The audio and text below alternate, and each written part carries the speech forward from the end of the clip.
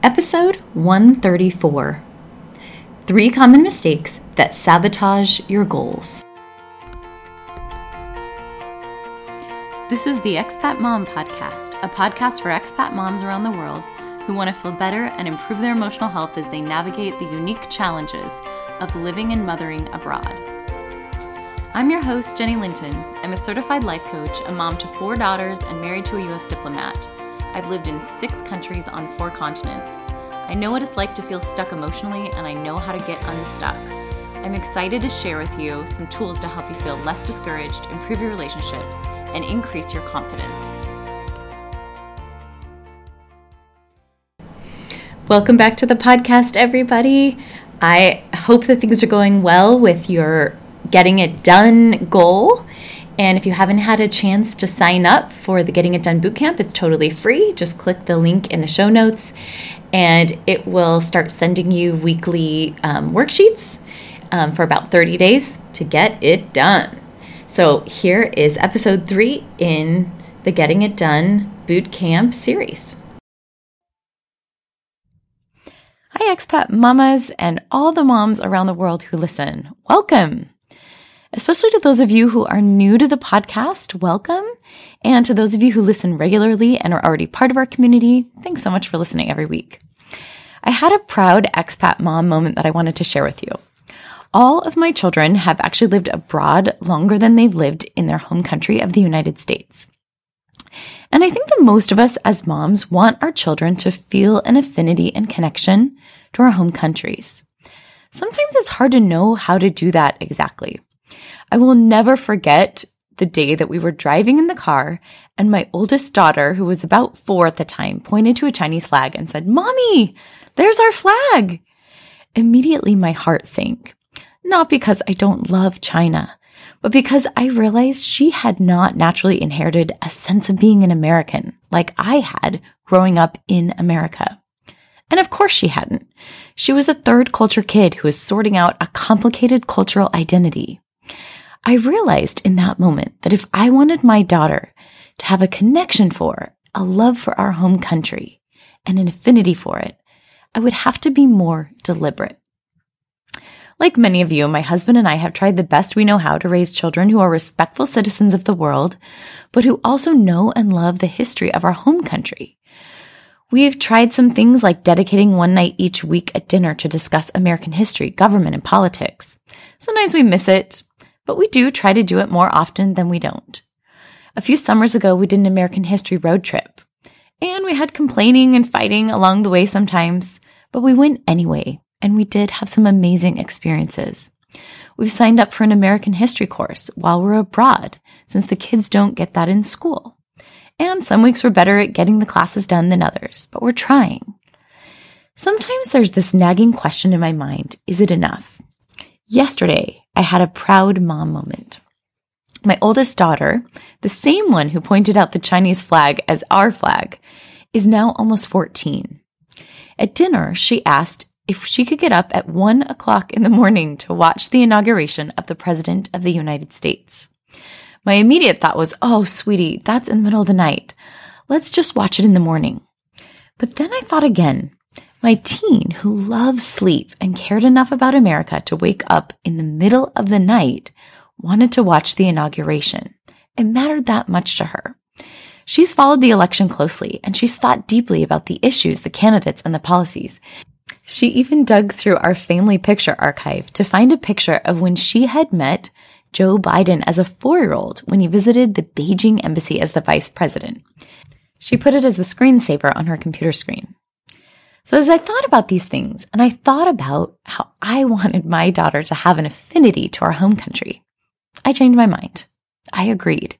My husband and my daughter and I woke up in the middle of the night and watched the swearing in of our next president of the United States from across the world in China. Life came full circle for me thinking about that moment 10 years ago when my daughter excitedly pointed out the flag of another country, thinking it was her own. And now, 10 years later, she has developed a deep affinity and love for our home country, even as a third culture kid who has lived outside the U.S. more than she's lived in it. It was an amazing moment as an expat mom to see that it's possible to raise children who are respectful citizens of the world and have a love, interest, and affinity for their home country.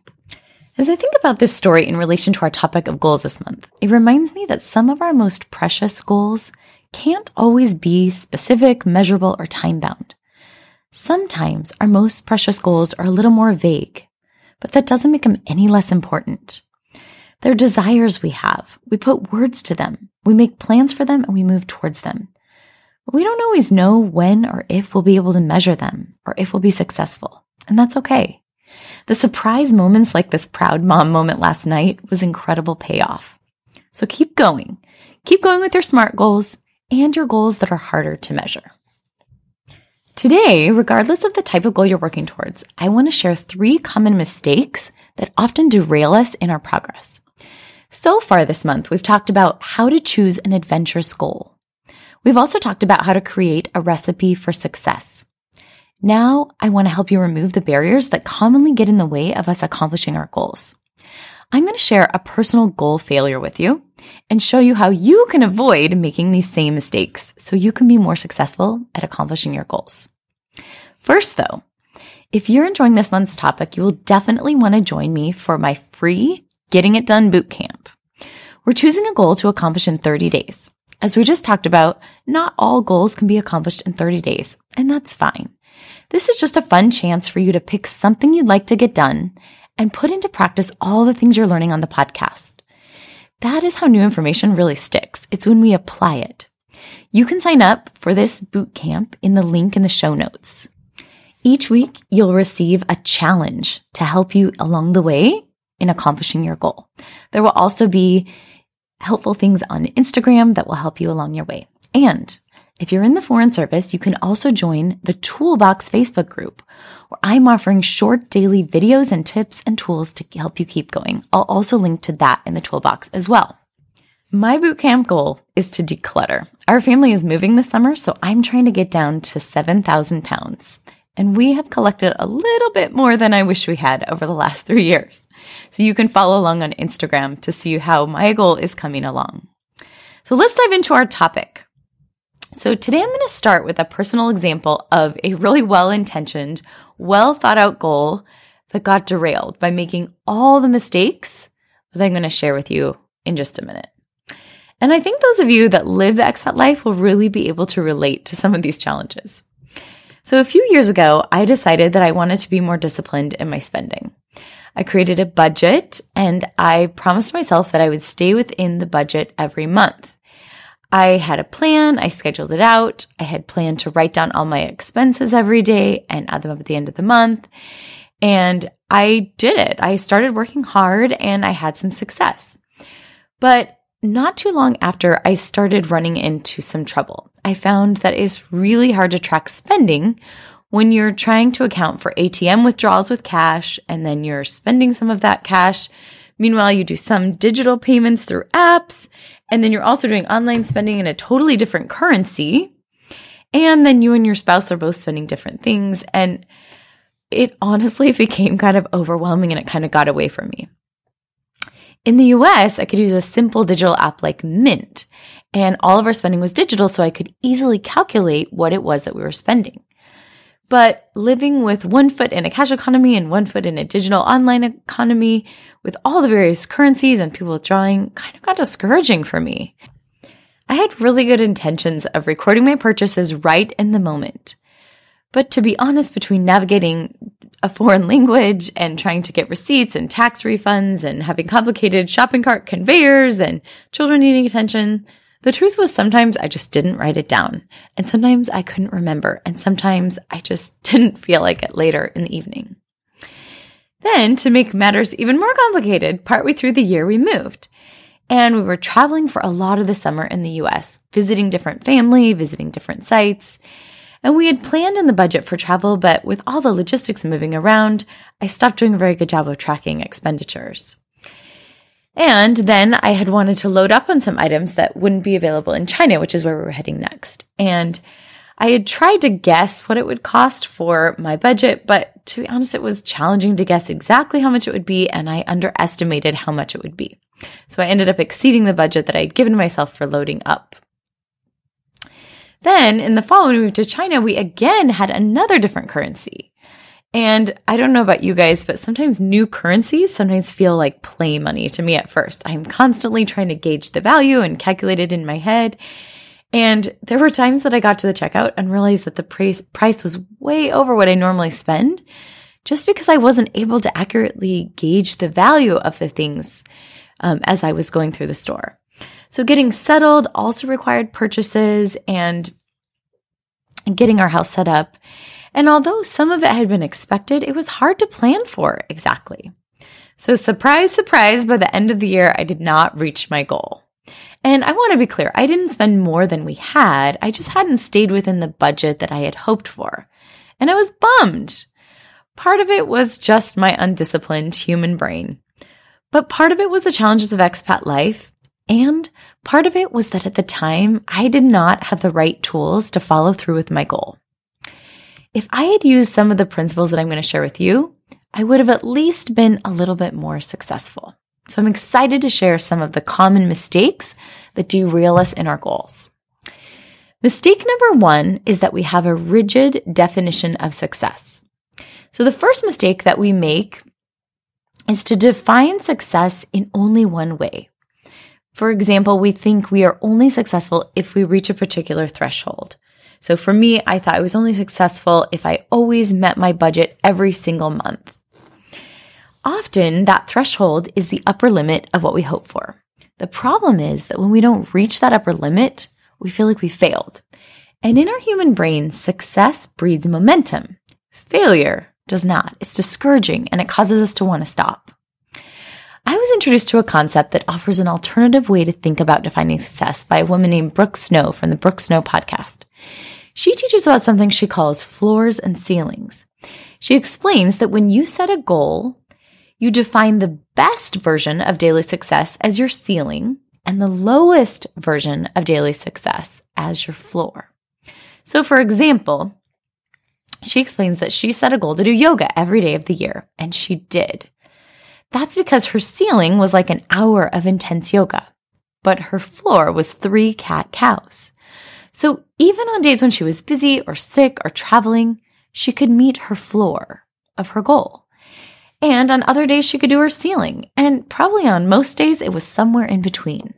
But the advantage to defining success in this way is that we don't spiral down into discouragement when we can't keep up with our high standards for success. We have the opportunity to be successful by just doing a little bit, and it helps us keep our momentum going. What if I had redefined my definition of success this way? What if my goal instead had been to reduce my spending? What if my floor was something simple like asking myself before purchases, will I really want this in a year from now? And what if my ceiling was tracking my expenditures and refining it as I went? I wonder if I could have still come closer to my goal than I did with my rigid definition of success. Mistake number 2 is our failure to anticipate obstacles. When we're making our goals, we often think about the end product of what we're going to accomplish or who we'll become. And we lay out all the steps, and for some reason, we forget all the obstacles in the way. We forget about all the reasons we probably aren't already doing the thing or being that thing right now. In the planning stages, we anticipate accomplishing our goal, and we kind of think about it like as if we're going to be driving to the grocery store, hitting every green light, getting a front row parking spot, getting exactly what we need on the first aisle of the store, having no one else in the checkout line, and zipping back home. But actually, life isn't like that, right? Being successful at a goal always requires overcoming some obstacles. And if we can anticipate those obstacles ahead of time and come up with solutions ahead of time, we're much more likely to be successful. So for example, I could have spent time anticipating the challenge of trying to track spending from various sources and in various currencies and decided how to navigate that. I could have thought through better our trip and stocking up on things and how to navigate the uncertainties of costs. I could have better anticipated how to use a new currency in a new country and accounted for that. None of these obstacles were unsurmountable if I had anticipated them better. They just got discouraging when I ran up against them and I didn't have a plan for getting past them. Mistake number 3 is that we use the wrong language in our self-talk. Our culture has an epidemic of negative self-talk and negative labeling, myself included at times. We find ourselves saying things like, I'm a hot mess, or I'm such an idiot, why did I do that? Or I'm just a messy person, or I'm not good with money. The way we talk to ourselves becomes our identity. Our self-talk or our thoughts create the feelings which drive our actions and ultimately determine who we become and how we show up in the world. So when it comes to goals, we often talk to ourselves as though we aren't good at whatever we're trying to get better at, as if it's some sort of identity to not be good at something. The brain does not like to be wrong. So when we believe that our identity, the old identity, doesn't match the new goal or behavior, we often unrealizingly self-sabotage ourselves. This is because we don't like to be out of integrity with ourselves. So we rectify it by self-sabotaging. And sometimes we don't even realize that we're doing it. One of the tools that I've recently learned is about assuming the identity of the goal that we want to accomplish. This is usually a much more effective way of accomplishing our goal. So for example, it might be common for someone who wants to lose weight to say, no, I'll pass on the cake. I'm trying to limit my sugar. But do you see how this statement is operating from the old identity, somebody who likes sugar but knows they shouldn't have it? A much more effective way to do this is to own the identity of someone who doesn't eat sugar. So for example, someone operating from this identity would say something like, no thanks, I don't eat sugar. Do you see the subtle difference? One of these people is choosing a behavior that actually contradicts their identity. The other assumes the identity of the goal that they're moving into and moves forward. In the book Atomic Habits, James Clear writes, quote, with identity-based habits, the focus is on who you wish to become. Good habits can make rational sense, but if they conflict with your identity, you will fail to put them into action, unquote. Having identity-based goals mean that we assume the identity of someone who's already accomplished the goal that we want to achieve. So this is how it works. We try to imagine ourselves as if we've already accomplished the goal. We think about what we might think about. We think about how we might feel. We think about what kind of actions we might take.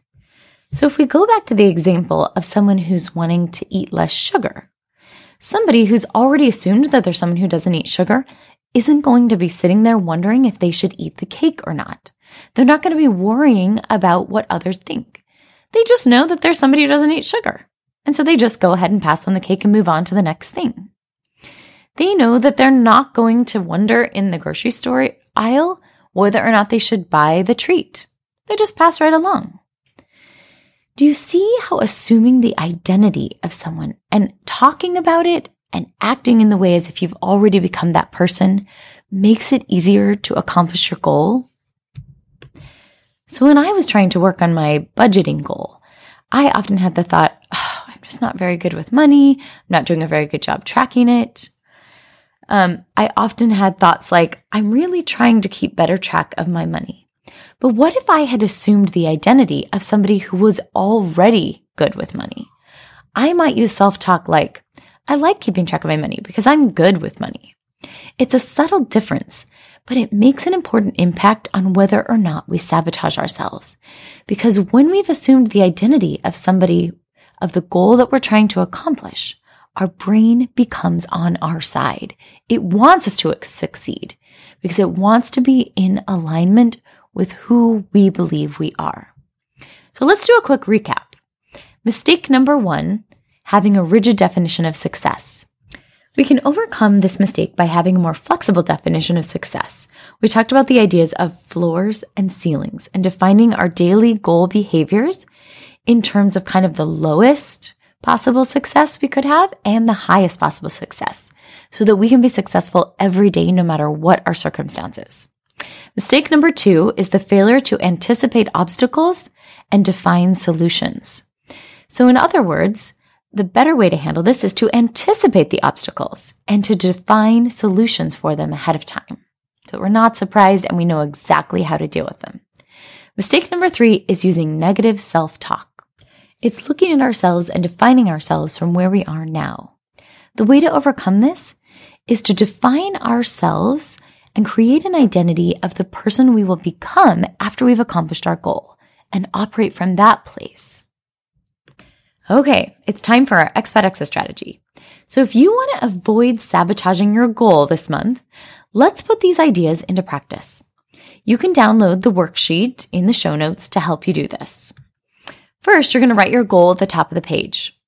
Then, under the first line, you're going to define success for your goal behaviors in terms of a floor and a ceiling. What does success look like when it's a floor day? What does success look like when it's a ceiling day? Then, the second question, you're going to brainstorm all the possible obstacles that you might encounter along the way. And when you finish listing, ask yourself what else and keep going. Then you're going to think through on the right side, the right column, what are some of the solutions to each of the obstacles? That way you'll be ready when each of those obstacles arise. And then number 3, you're going to stop telling yourself that you are your old you. You're going to assume the identity of the person that you want to become. You'll write down things like, what does this person think about? How does this person feel? How does this person respond in this particular situation? To help you move into the identity of this person. And the last step is to practice being that person, using self-talk from the place of the identity of your new goal. Those of you who have been listening for a while know that I always offer a free 30-minute coaching session at the end of my podcast. That's because I would love to help you on any topic that would help you feel better. When it comes to getting stuck with your goals, sometimes the truth is you can't see why you're stuck. You can't see why you're not able to stop doing something or why you're not able to start doing something or keep doing something. Coaching is awesome to help you identify your blind spots and help you get moving again. So if you'd like help, sign up for a free 30-minute mini session on my website, theexpatmom.com. And don't forget to sign up for the Getting It Done Bootcamp in the link in the show notes so you can accomplish a goal in the next 30 days. Remember, 30 days are going to pass regardless of what you do. You might as well use it to become a better version of yourself. I'll see you there. If you'd like help applying the tools you're learning on this podcast, sign up for a free, private, 30-minute mini coaching session on any topic you'd like help on. You can schedule it on my website, theexpatmom.com/schedule. Also, if you like this podcast, please leave us a review on iTunes to help other people find it. Thanks again for listening, and we'll see you next time.